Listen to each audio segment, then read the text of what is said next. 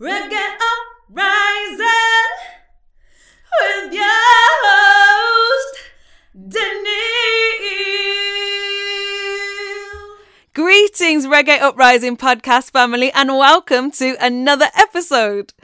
If you are fresh and new to Reggae Uprising podcast, it is all about connecting people of the African diaspora through wisdom, understanding, inspiration, all backed by a soundtrack of sweet reggae music.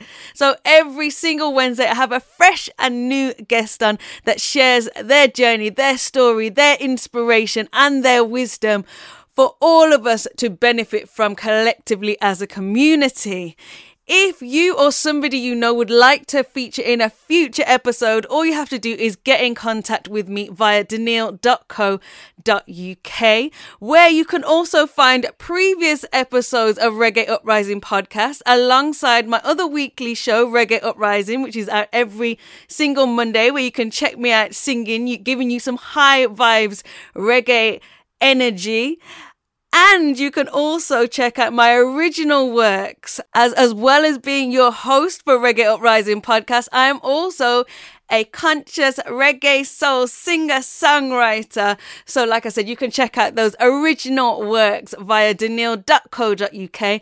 I will leave those links in the description for you. For all of my reggae listeners, big up. Thank you so much for all of your support. Thank you for sharing the podcast. Thank you for your beautiful comments.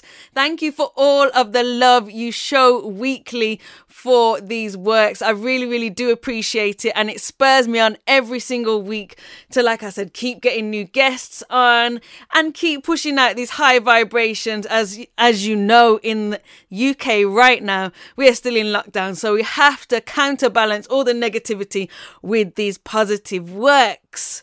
So I think it's about time we got started with today's guest's first selection, which is Bitty McLean, It Keeps Raining. Whoa, yeah. If it's raining, it's raining. Tears from my eyes. Since you've gone, all I do is cry. Won't somebody help me? Somebody help me. Can't you see that my baby has left me? She left me reeling and rocking, walking the floor. She left a note last night. She won't be back no more.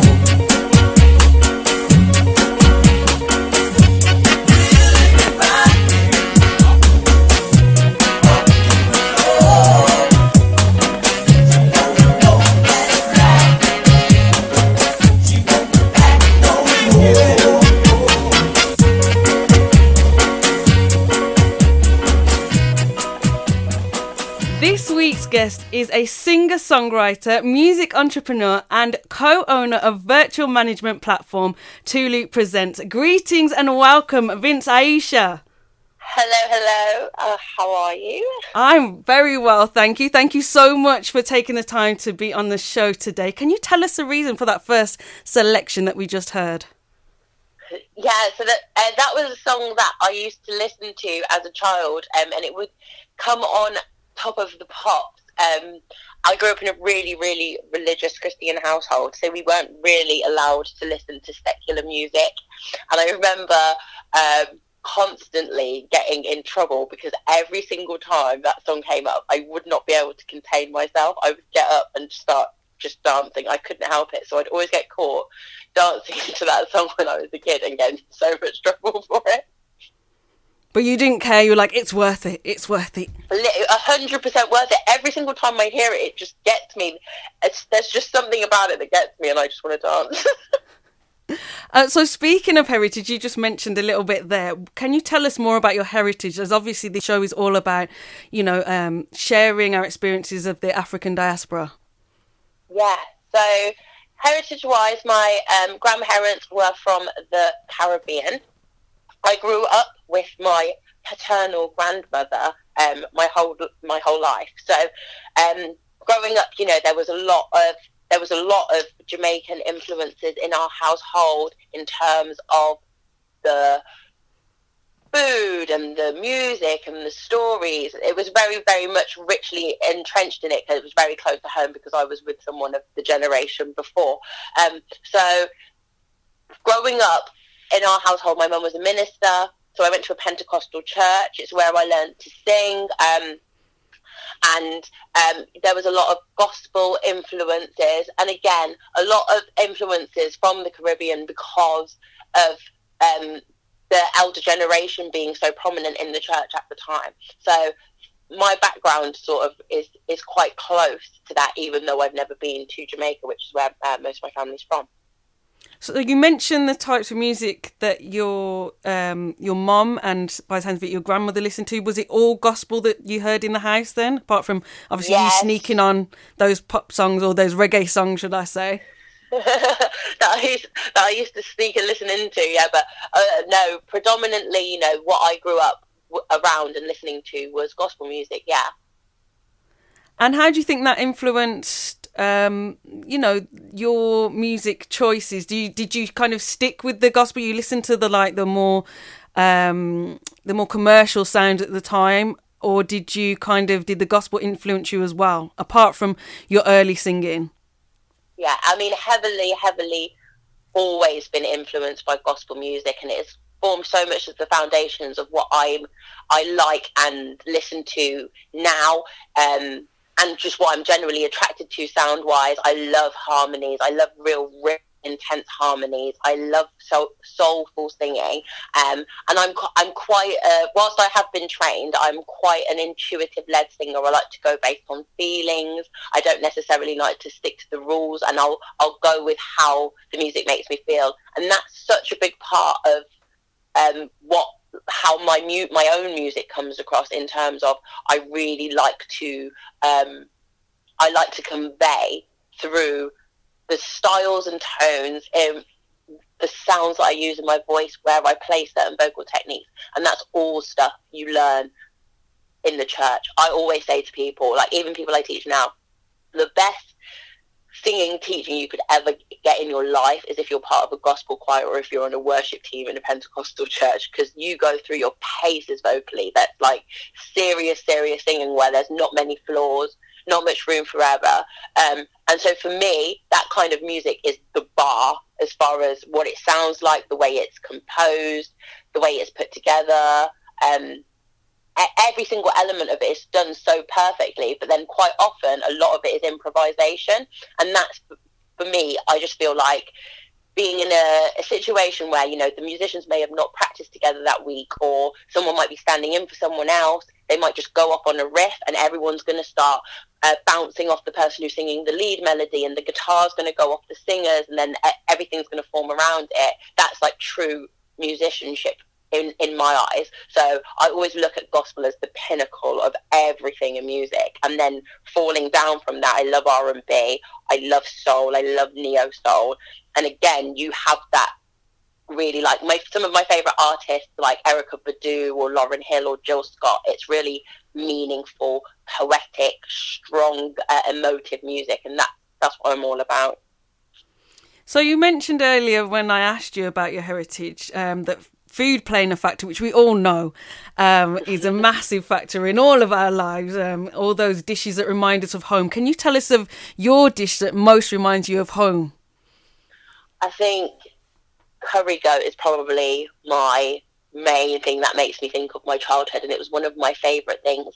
I was quite a fussy eater, so I wouldn't very often venture out to try too many different things, but that was one dish that I would always be coming back for seconds, thirds, fourths. So have you got the recipe then, the original recipe, or is that top secret? To be fair, I feel like it is a secret. It was never like an acknowledged thing, but my grandma's style does taste very different to anybody else's, and I do think that out of me and my other siblings who grew up with her, I probably have the flavour techniques. But I did used to watch a lot when she was doing it. Okay, so do you hold that over your other siblings then? Do you like, I've got the recipe and you haven't, you tried, but I've actually got it. I think so. I feel like I know that there will be dispute, and when they listen to this, they will be like, excuse me, but I always think that I have the balance of spice and flavouring correct. I love that.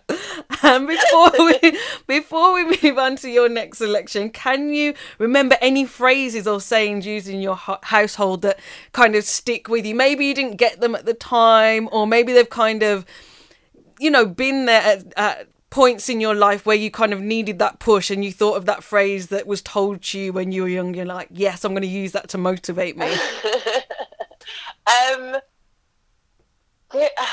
Do you know what? A lot of the stuff that my grandma would say was quite often very random. Like some of it to this day, I'm like, what was she talking about?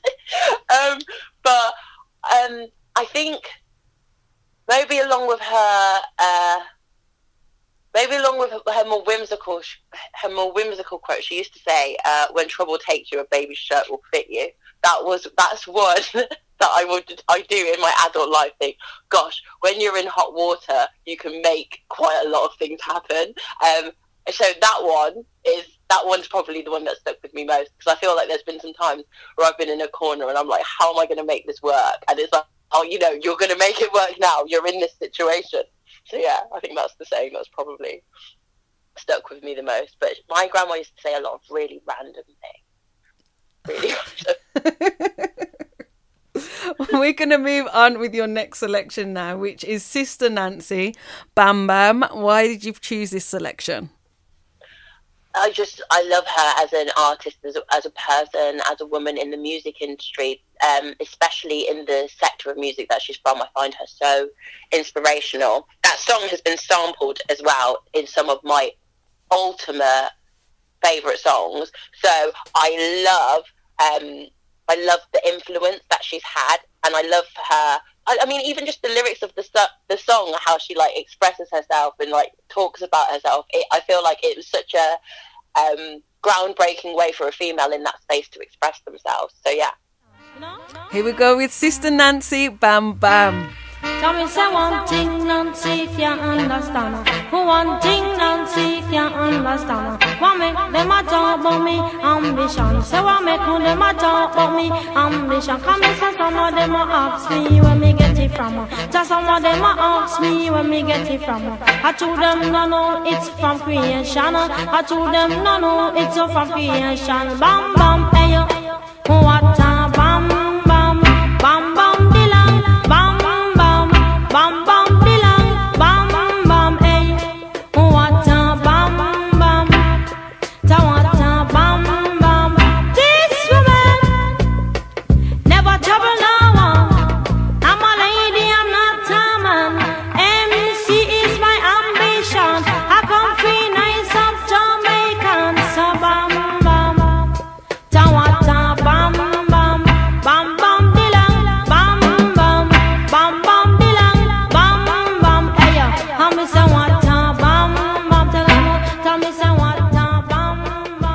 Now, you mentioned earlier your influence of gospel music, but can you tell us what or who inspired you to take up a career in music? I think I have a couple of inspirations. I think just in general, I think the circumstances of my life and how I discovered music, how I stumbled upon the fact that I had a voice, how I found it as such an escapism. And in the back of my mind, I always wanted to be able to sing professionally as my career. I think my sister is just a sensational writer, and she used to write songs when I was younger, and she did music at school, so she'd quite often come home with a song that she'd written, and again, I just found it so amazing that she could put stuff like that together. But also singing, as a memory for me, it was always when I was my happiest. So when I think back on what makes me happy, I always come back to the place of music, and that's like just soul vibes. It sort of ties into what I was saying about how I feel music and how I try and go intuitively led, because it is just a place where I feel like that's what I'm supposed to be doing. Can you remember your first ever performance? Yes, it was at church in Leamington, actually, at the church in Leamington, and it was a song that had been like learnt a few weeks before in the Sunday school, but then I kind of like almost like jazzed it up a little bit, just made it a bit less childlike. It was a bit more like the kind of things that I saw the worship leaders doing, where there was a bit more vocal dynamics, and I just took one of the really sort of simplistic Sunday school songs and jazzed it up a bit, and then I really wanted to perform it. So I asked, and eventually it was agreed that I could get to go and do my funky rendition of "I Said Yes, Lord, Yes," which I feel like it was great to this day. Would you perform it again now? Yeah, on the spot. It was, I said yes, Lord, yes, to your will and to your way. I said yes, Lord, yes. I will trust you and obey when your spirit speaks to me. With my whole heart I'll agree, and my answer will be yes, Lord, yes. Woo! Yes! Love it, love it, love it. Oh, thank you so much for sharing that with us. Thank you. No worries. I felt that one.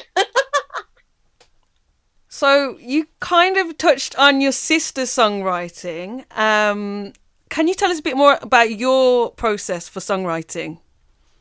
Yeah. So depending on where I'm drawing experience from, it's actually a real good thing, because I've been going through the motions at the moment of putting a course together. And so I've been practicing and working with loads of different techniques. Ordinarily, in my early teens and late teens, and early 20s, I used to really have to be inspired by something, or something would have to have happened, or I would have to have had my heart broken, and I really, really heavily leaned on inspiration.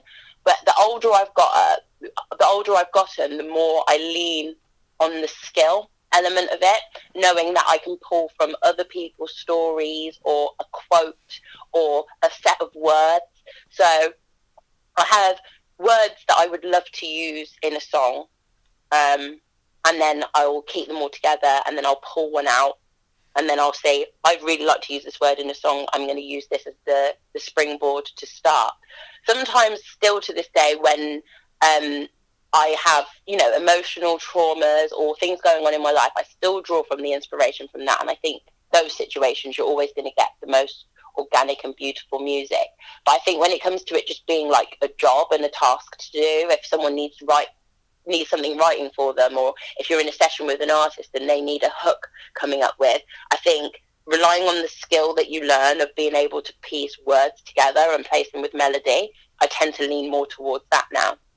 But it varies, and it starts with a feeling, or it starts with a word, and I'll think of what scenarios would I use that word in, how would I feel if I was, and then I just work from there. So do you obviously start with the lyrics first and then the melody afterwards, generally? Generally, but again, I suppose it does depend again, because if I'm just listening to an instrumental and I've not gone in with like the intention maybe to write, I'm just listening to music, or I put a beat on, sometimes the melody will come first and then I'll hum it out and then fit the syllables to it. But I wouldn't say I would ever intentionally step out to write that way. That usually comes if I'm listening to something and then the idea sparks, but the melody comes first, and then I work backwards from it. But largely, yeah, I'll start with a lyric or a lyrical concept that kind of works, and then piece it together that way. But I'll only ever really be leaning towards one or other for the first line. Once I've got the first line out, I usually just sing everything else off the bat. Okay, and what are your ambitions for your singing career for 2021? This year, I mean, my artistic process is very, very long, and with the various ups and downs of the industries, there's like a lot of start and stop, especially over the past year. Getting in the studio has been difficult, or physically meeting up and doing things over Zoom is quite a lot harder. So I've been working on an album for quite some time, which is intended to be, should I say, how much can I say? So it's a visual project. I can say that much.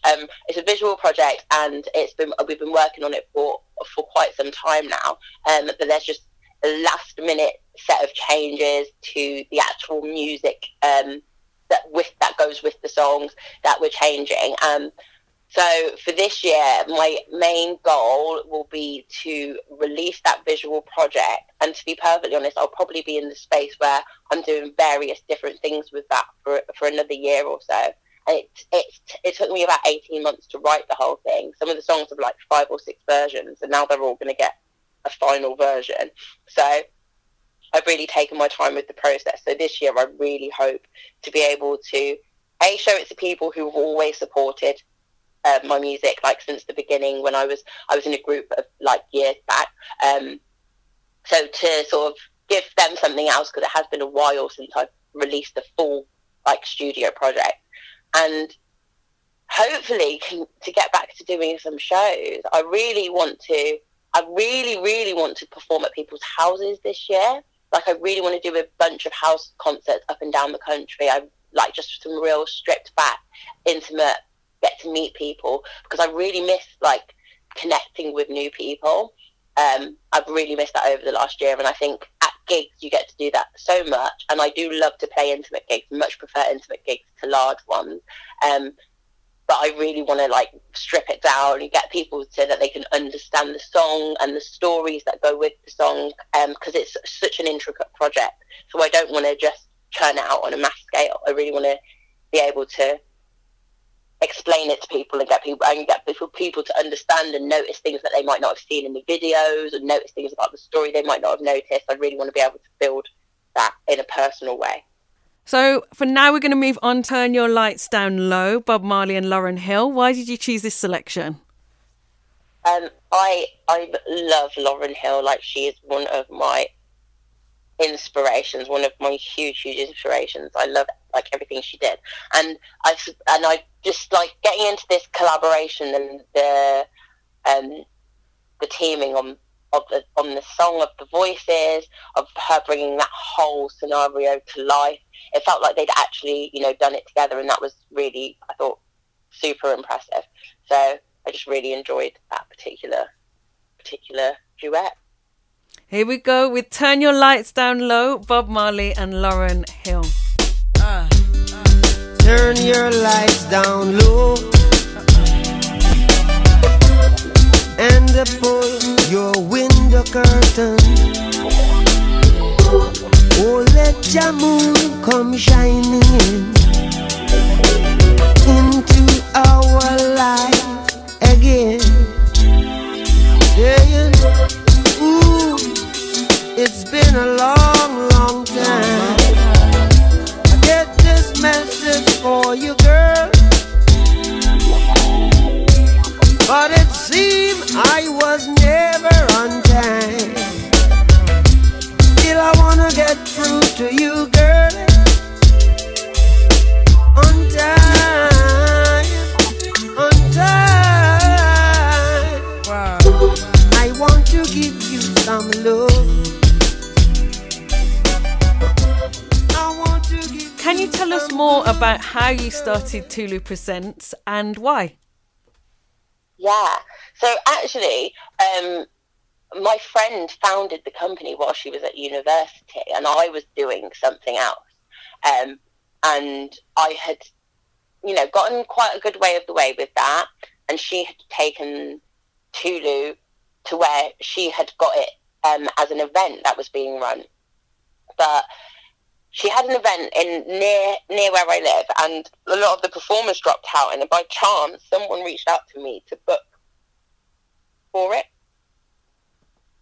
And so I went to perform, and as she booked me for it, she created this really cool profile online to talk about my performance. She put all my links on there, and she was really proactive in promoting the gig, and I just thought I really liked this girl's energy and vibe. And after the show, we started talking, and she told me a bit more about the idea. I told her a bit more about what I was doing, and we decided, let's collaborate. So we started meeting up, talking about things, going places and doing little things here and there together. And then we just saw it taking legs, and we both were so similar, had a very similar mindset, had a very similar passion for it.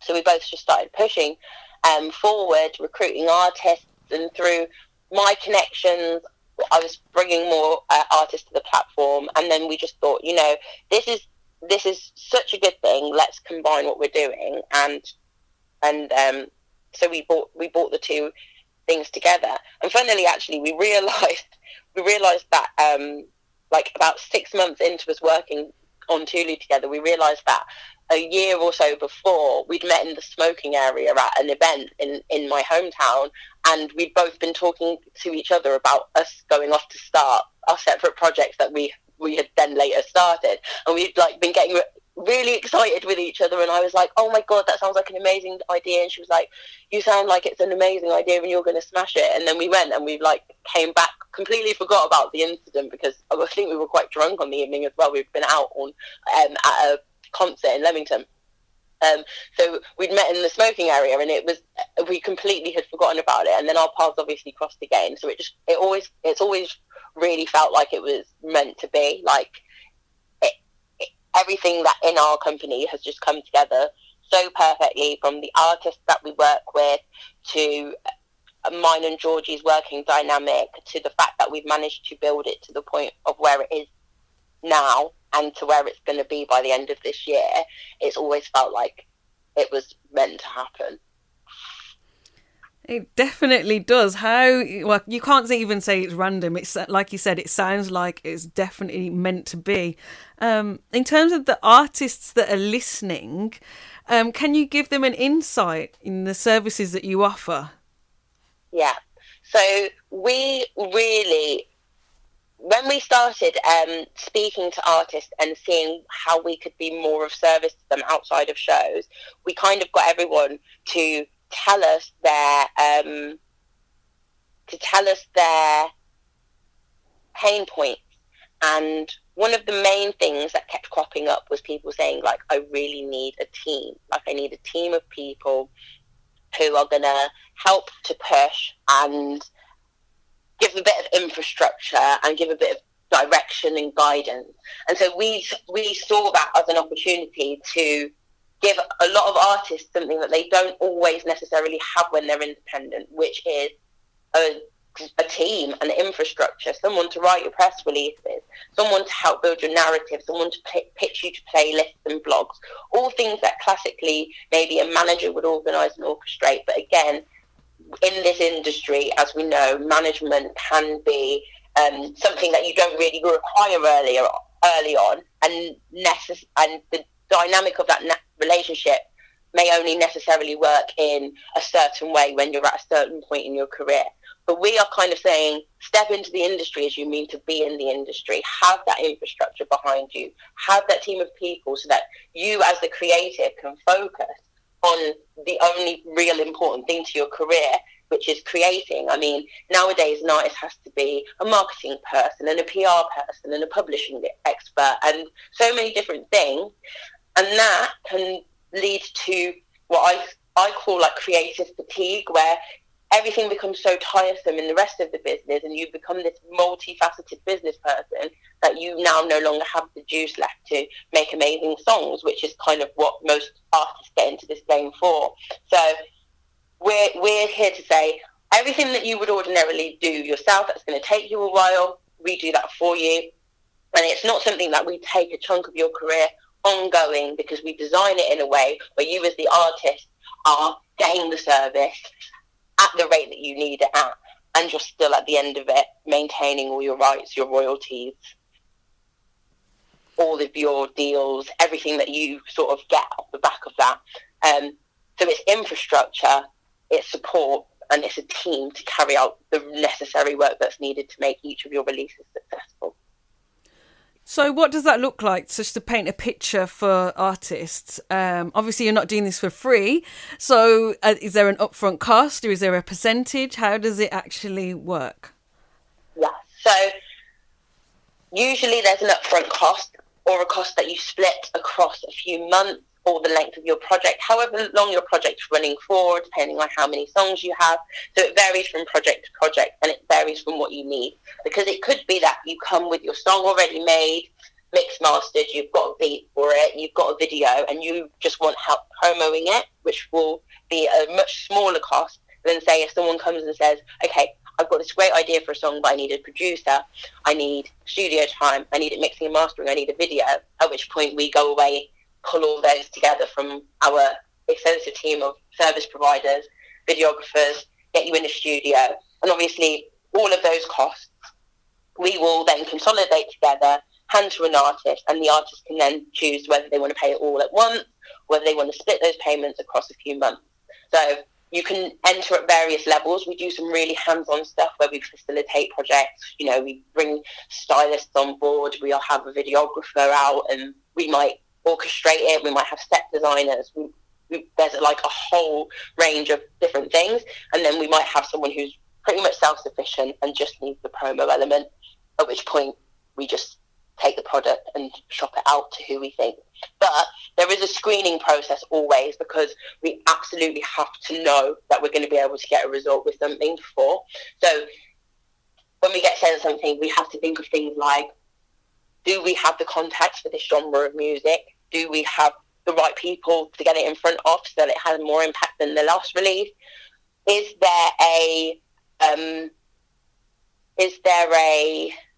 there a window of opportunity that is already on the table for an artist of this kind? And is this person ready? Are they at a stage where their music sounds to a quality and level where you would be pitching it to places? So once we've considered all of those things and we think there's a good chance of it, then we're pretty confident in that we're able to deliver the service, which is why there is still like a screening element to it all. Just so that the artist can get the best. And that's not to say that we can never do the thing, but it might be that someone needs a bit more development. It might be that someone needs to work with different producers, or it might just be the fact of it's something so far removed than anything we've ever done before. I think we've got a good monopoly of genres now. Initially, we were really heavily focused on UK hip-hop and rap, but now we've got a much better mix of artists, a much more diverse mix of artists, should I say, and therefore we are able to connect with more people, and that opens up opportunities for other genres of artists, because you'll find there's areas of crossover. So as long as it's not something so far removed than what we have on our roster and we know we've got the best for it, we then just use the relationships we've built to push it out. And then, yeah, it's almost like you employ us to do it for you. So if there's something else you want doing, or something we could do more of, something that you might want to take out of what we offer, but something else that you want to add in, we're super flexible at those things, and then the cost is just adjusted according to that. But we never like money to be a blocker to artists either, which is why we have so much flexibility in the way it can be paid. And then I suppose if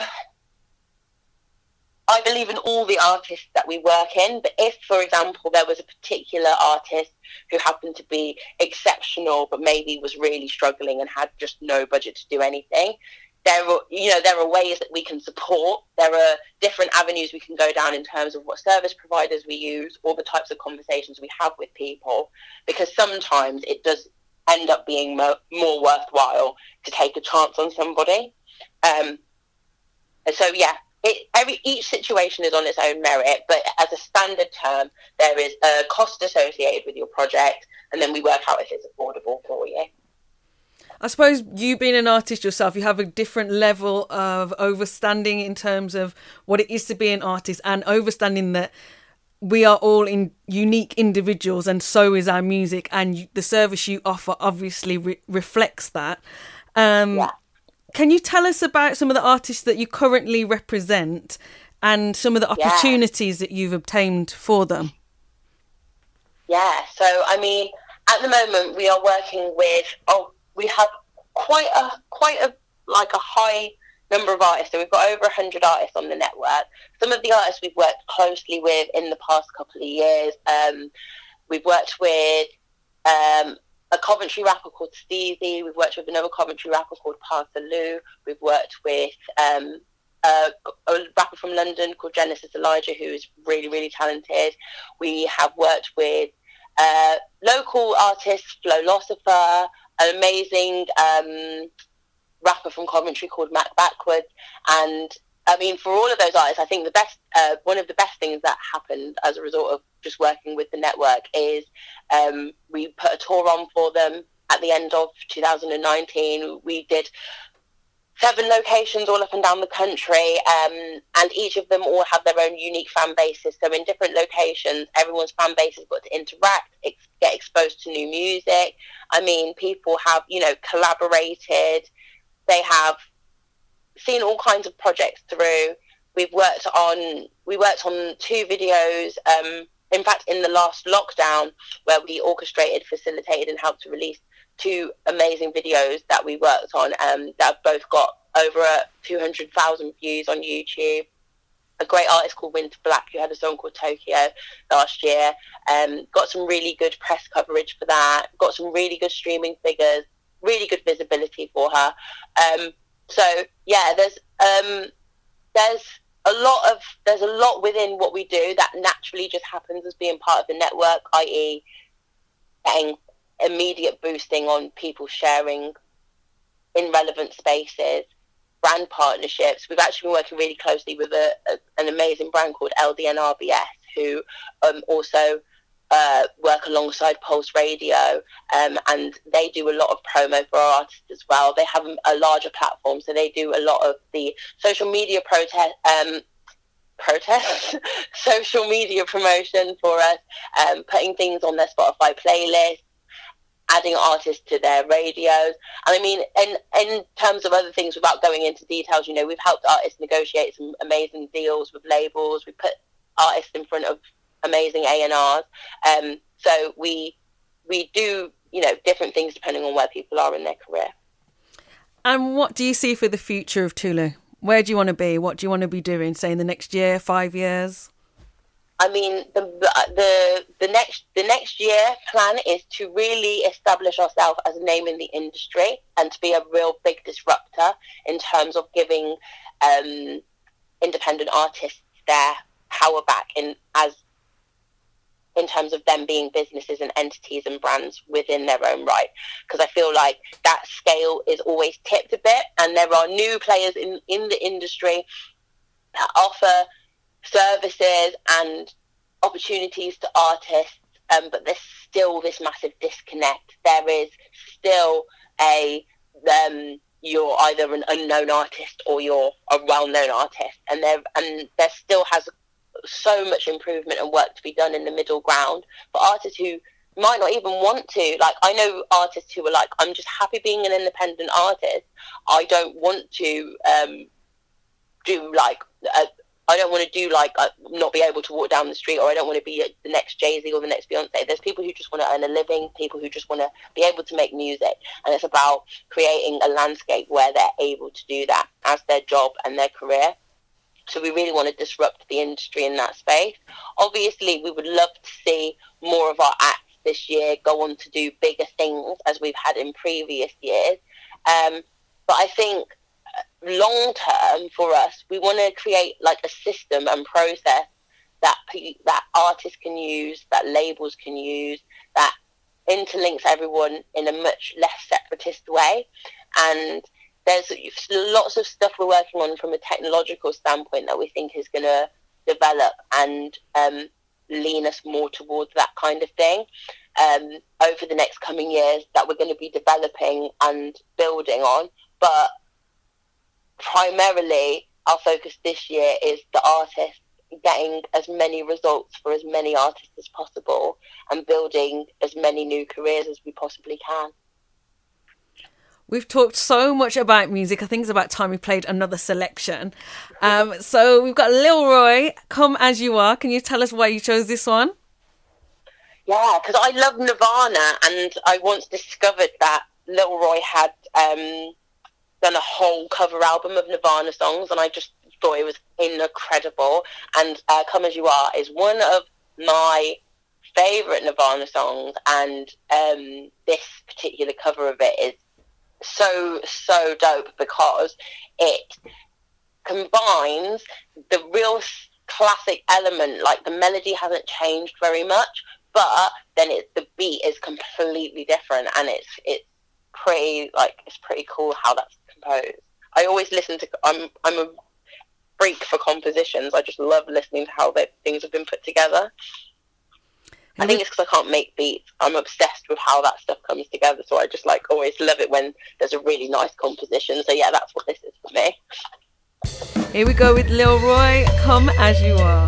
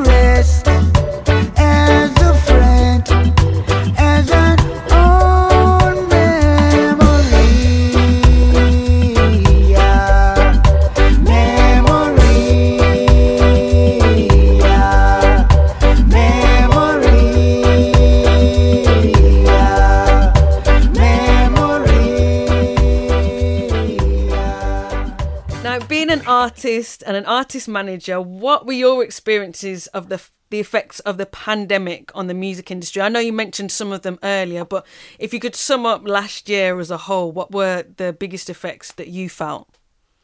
I feel like obviously in the live space it's destroyed because the people who have been affected most are the small venues, and small venues usually host smaller artists, not in terms of that they're not big in potential wise, but as in the numbers of audience members you have based on your locality. That independent level artist is going to be more seen in one of these smaller venues.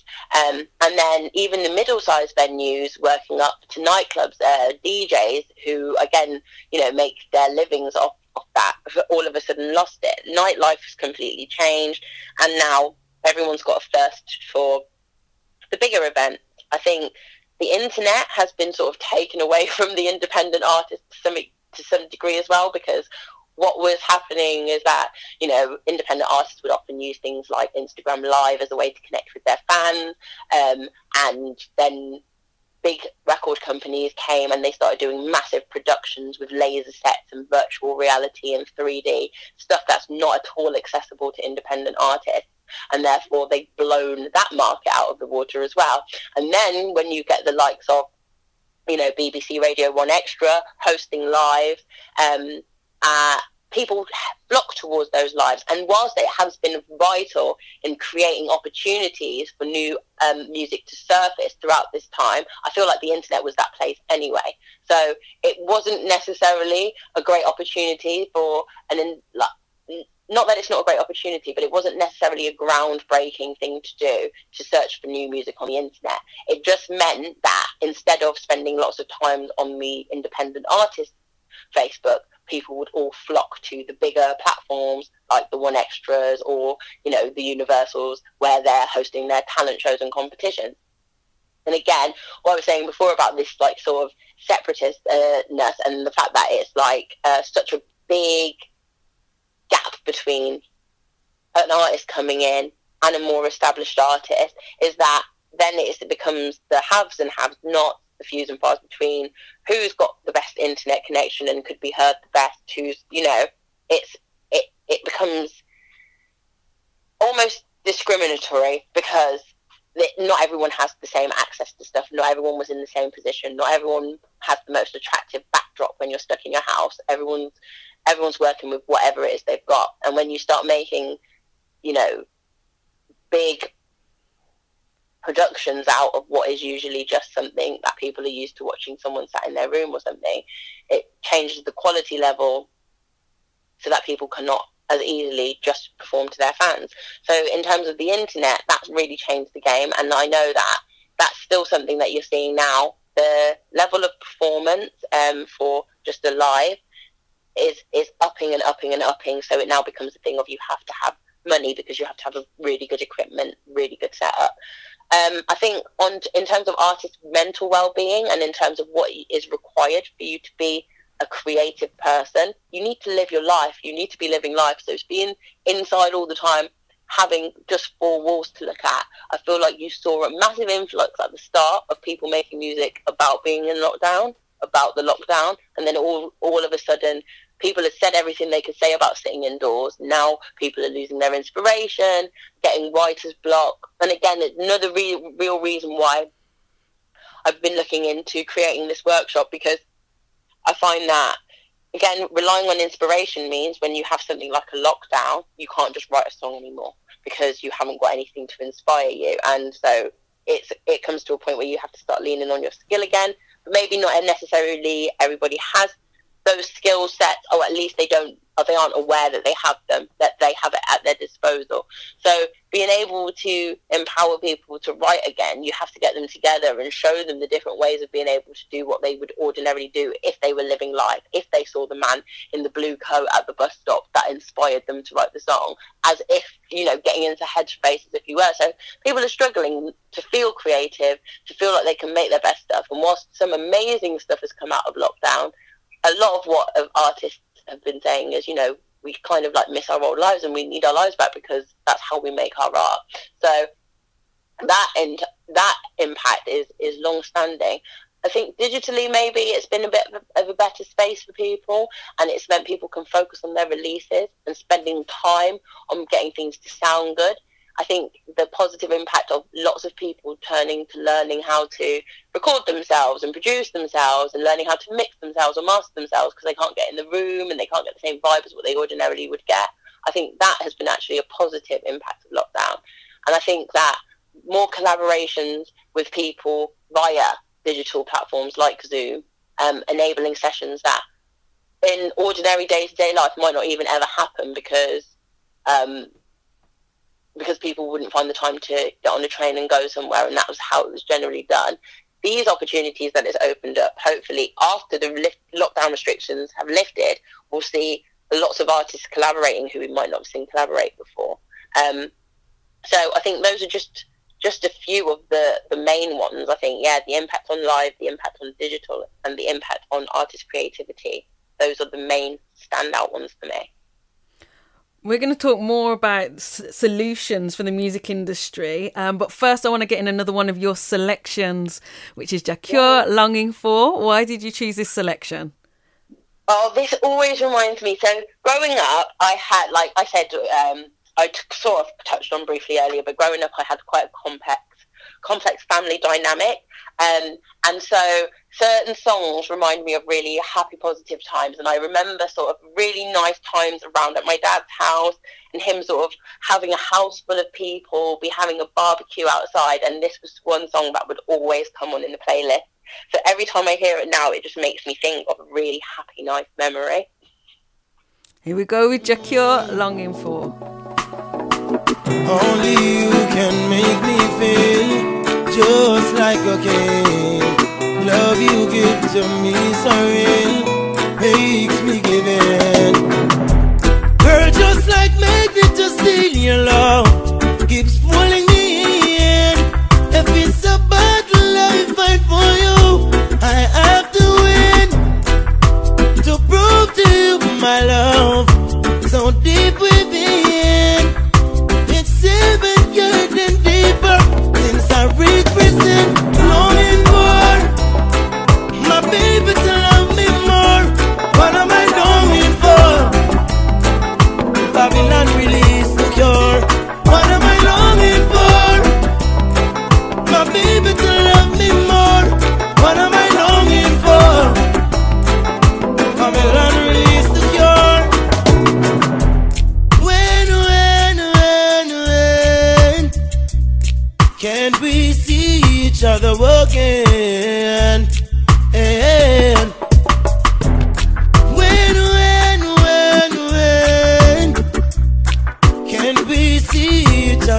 again. Now, you mentioned earlier on that to be an artist, you have to be multifaceted in all the different skills that are outside your artistry. What would you say are the top 5 skills that are most important for the success of an artist now? So I would say, number 1, having a good grasp on social media and just the general internet, your internet digital presence, because that's essentially like your shop window. People will see it first, everyone asks for it, and when you go on, it's not even necessarily always your numbers, but it's about how you present yourself on there and what you do. So having the skill of understanding social media is, like, I think super, super lucrative. And then next, I would say, is understanding your audience and insights about your audience, because all of your analytics, all of your insights are going to tell you and help to steer your strategy, your planning, what your audience reacts to and what they don't react to. It's going to make it so that you can do more of the same, or you can target more of the same people. And then I think that you have to be super adaptable, ready to sort of change, ready to ride a wave at any single time, depending on where it takes you. I think you need to be able to be a bit of a plate spinner and to be able to pick up a couple of different hats, because, again, even though I feel like the main focus should be on the music, it could be that you are particularly popular at a certain style of video on a certain platform, and it might be that in amongst making your music, you also need to be that person that does, I don't know, funny. We've got this great guy called Pads, who's a part of a producer duo, and he makes really funny, random, like, songs about really random stuff. Like, the other day he made one about weasels, and he makes these little animated videos. Now, realistically, if he was just to create music all the time, he would just make his songs that he's going to release and do that. But there's this whole other entertaining facet that keeps his audience engaged. So therefore, he'll write a song and put it out on his Instagram. That's a bit silly and a bit whimsical. And he just wears both of those hats really effortlessly now and can just go between the two. And I mean, it's naturally part of his personality. So it really comes quite naturally to him. But identifying something like that and then being able to play all of those roles, I think, is really, really important. Obviously, as always, you know, being talented and dedicated, that's maybe not necessarily a skill, but it's something that you definitely have to have, especially now. I don't know any, I would say, sane person maybe who's starting up a music career right now because of the times that we're in. So unless you're super passionate and dedicated about it, you're not gonna stick it out and stay the distance, because it is literally too hard. There's just 1,000,001 other things in the world that would be easier to do. So dedication and passion about what it is, like loving it.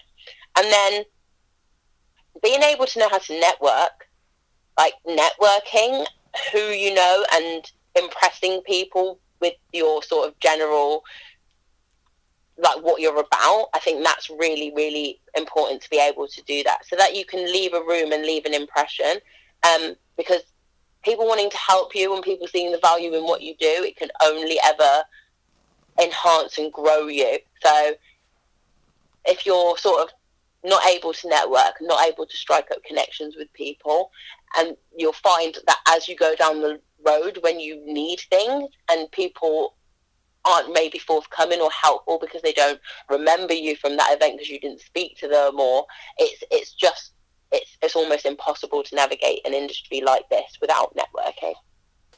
So you mentioned as your number 1 was social media. Can you reveal the social media that you feel that every artist should have in 2021?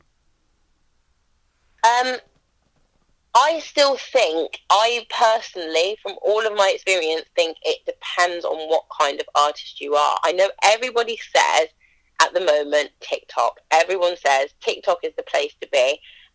But I don't believe that. I don't believe that the artist necessarily has to be on TikTok, because I feel like the power of TikTok is actually from multiple people using your song for something.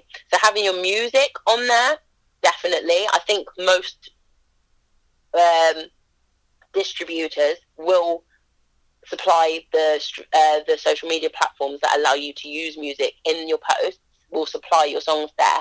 But obviously, check that they do that. But for me, I think you're best off understanding who your audience is and what social media they use, and then getting on that. Because, like, there's some social medias that people don't even know about, like that are like decentralized ones that loads of people use. Like there's a platform called Steam that isn't a super popular thing, but lots of people do use it. Now, if you happen to be a particular type of left field, quirky hip hop who might have an audience that are also, I don't know, gamers and techies, you might find that your whole audience is on Steam, and if you were on there, you would blow up. I think you should always follow where your audience is, because like some styles of music or some songs may not blow up on TikTok. So if you were then to try and place your song there, it's just going to be disheartening. You're not going to get the result you want. So I think everything, like in my experience, everything is tailored down to the individual. Everything is tailored down to your sound, and most importantly, everything is tailored down to your audience. When you've got a group of people and you can predict their behaviors, they usually all do similar types of things, and you see that from human behavior. We're all just so the same in different groups. In our human behavior, some of us who like this also like that, and if that's your audience, you need to be where they are. There's a really good platform called Twitch, again, that's heavily based around gaming. So if that is a crossover of your genre type, and that's where your audience like to be on Twitch. Instagram has its sort of age demographic and type of person. It's super fast content, it's high-paced content, probably likely to be much younger people, sort of 35 and under. So if that's who your audience is, that's where you should be. If you've got a much older audience, or you have like a really broad audience where a bit of everyone, you might still be over on Facebook. And potentially if you've got like a super opinionated audience or a really artsy audience, you might be somewhere like Vero. So I feel like the best thing with social media is to understand your audience, look on all the different platforms that you're on, really understand who that person is until you can make a profile. Like I can say my listener is usually a female between 18 and 25 years old, and she likes fashion, and she likes photography, and she likes shoes, and she likes to cook. And then I can go, oh, okay, so she might be on Instagram quite a lot, or she might be on Pinterest quite a lot. And then it's like, how do you place yourself there so that people can also find your music? And I think that takes away a lot of the tiresome effort of trying to, get lots of visibility on a platform if you've got not very many followers. Just getting really specific, like who am I talking to, and then only talk to that person. I think you definitely broke down social media for anybody that wasn't sure or confused as to where they sit. Before we move on to your next selection, I wanted you to just give an insight into releasing new music. Now, you can make the best song in the world, but marketing and timing is everything. What strategies should artists be using to release new music? So I think the main thing with a new release is, like you were saying, it's your timing, your timing for everything. So I would say, for example, if you're trying to make a big splash and you're trying to, I don't know, maybe, there's like iTunes charts and you're trying to break numbers and stuff like that, you might want to avoid releasing when there's going to be a big album coming out that's been really hyped.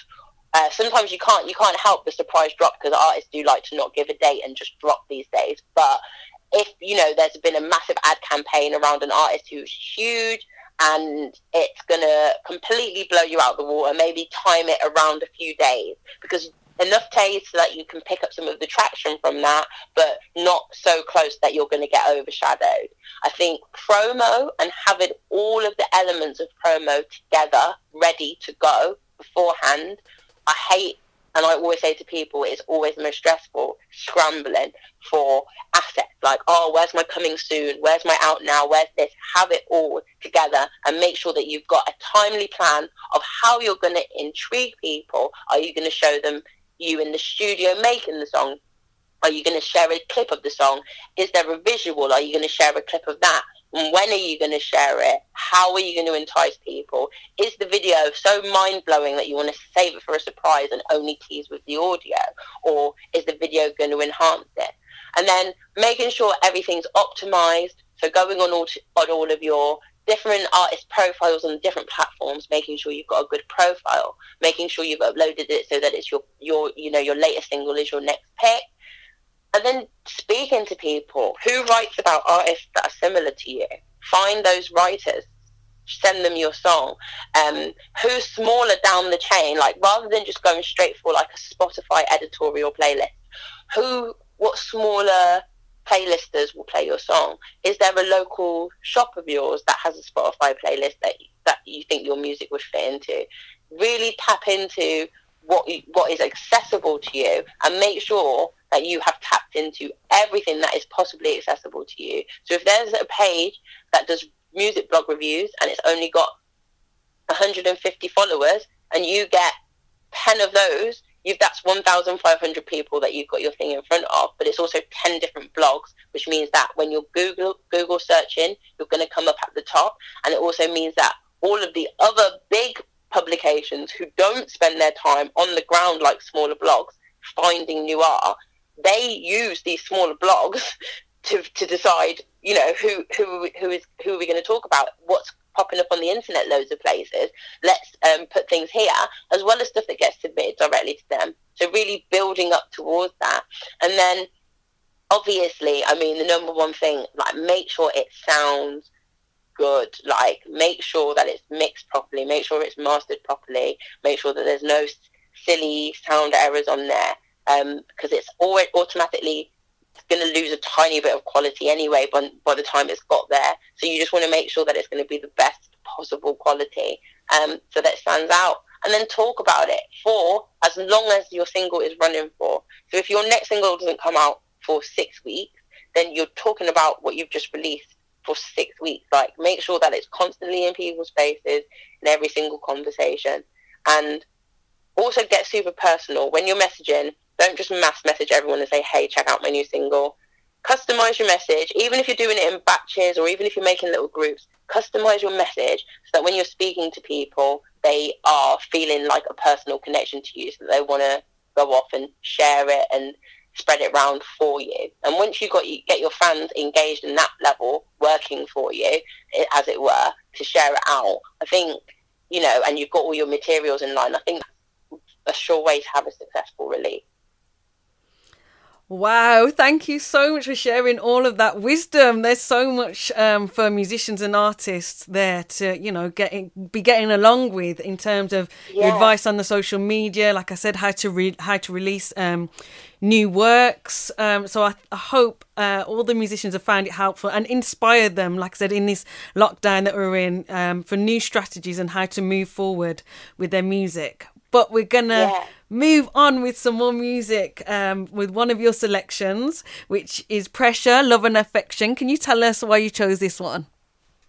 Yeah, again, this is just another one of those where I had a really strong memory of just really nice times.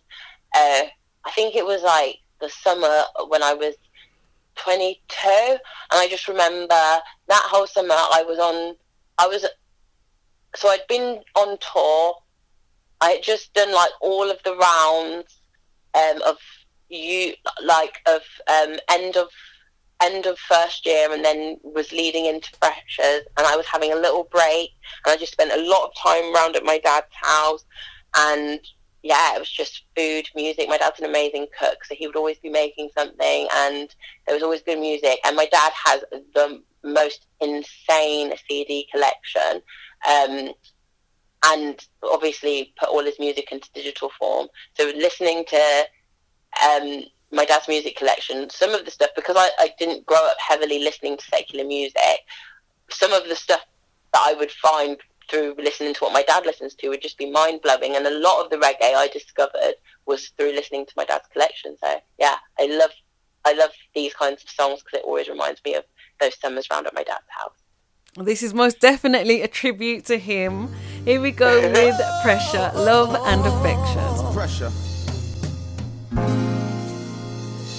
Let me give you some love and affection.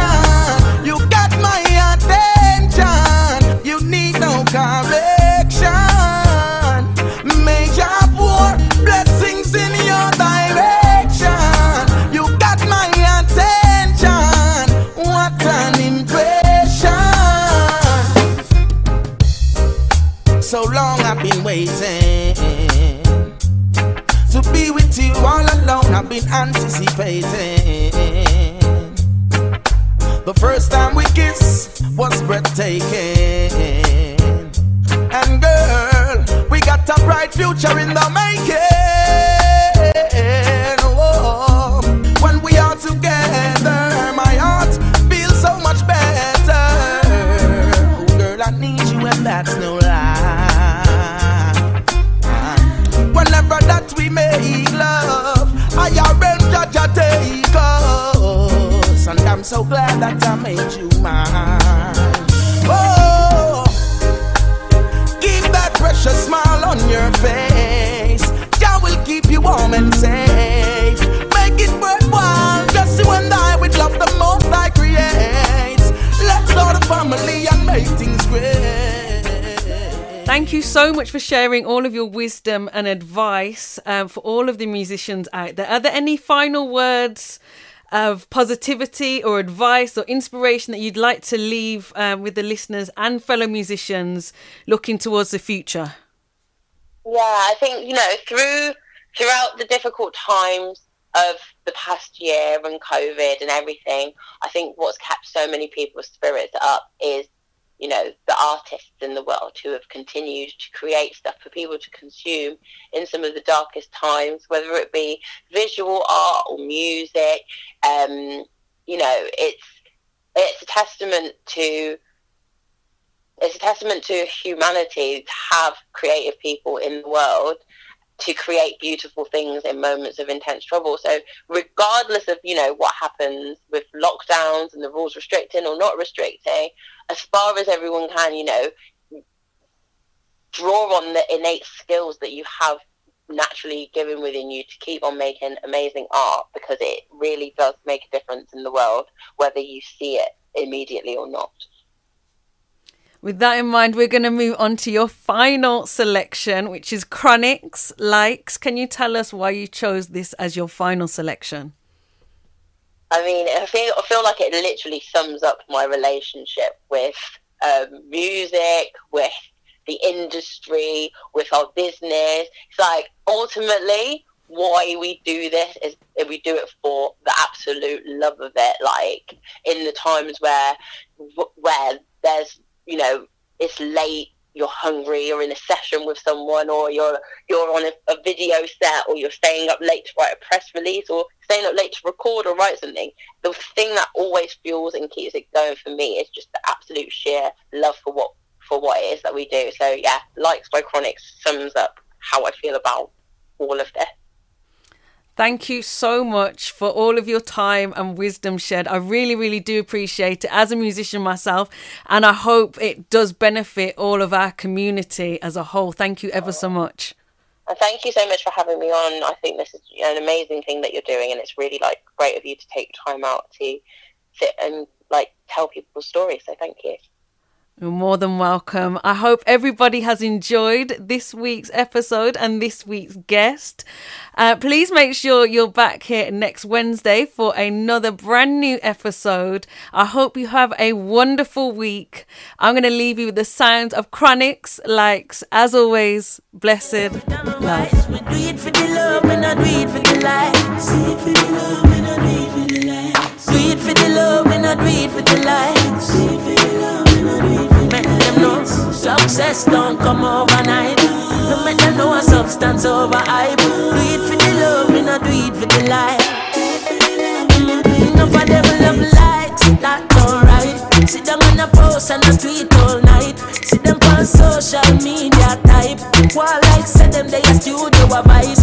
Oh, me never put them up on no flight. And me never see them a live no tour life. You miss someone now you have so much likes. I'm always still a lead by iTunes. Simple mean we not ready yet. If we put the music first, that's all. While we there on a war and a hype. Free work, dance all. When you see me, yes, I see I. And every tune when me ever write. And every show where we headline. No, we not do it for the likes, but we tell them we do it for the love. We not do it for the likes. What da di da da di. Do it for the love, we not do it for the likes. Never tell you fi bust a shot and quench them. Instead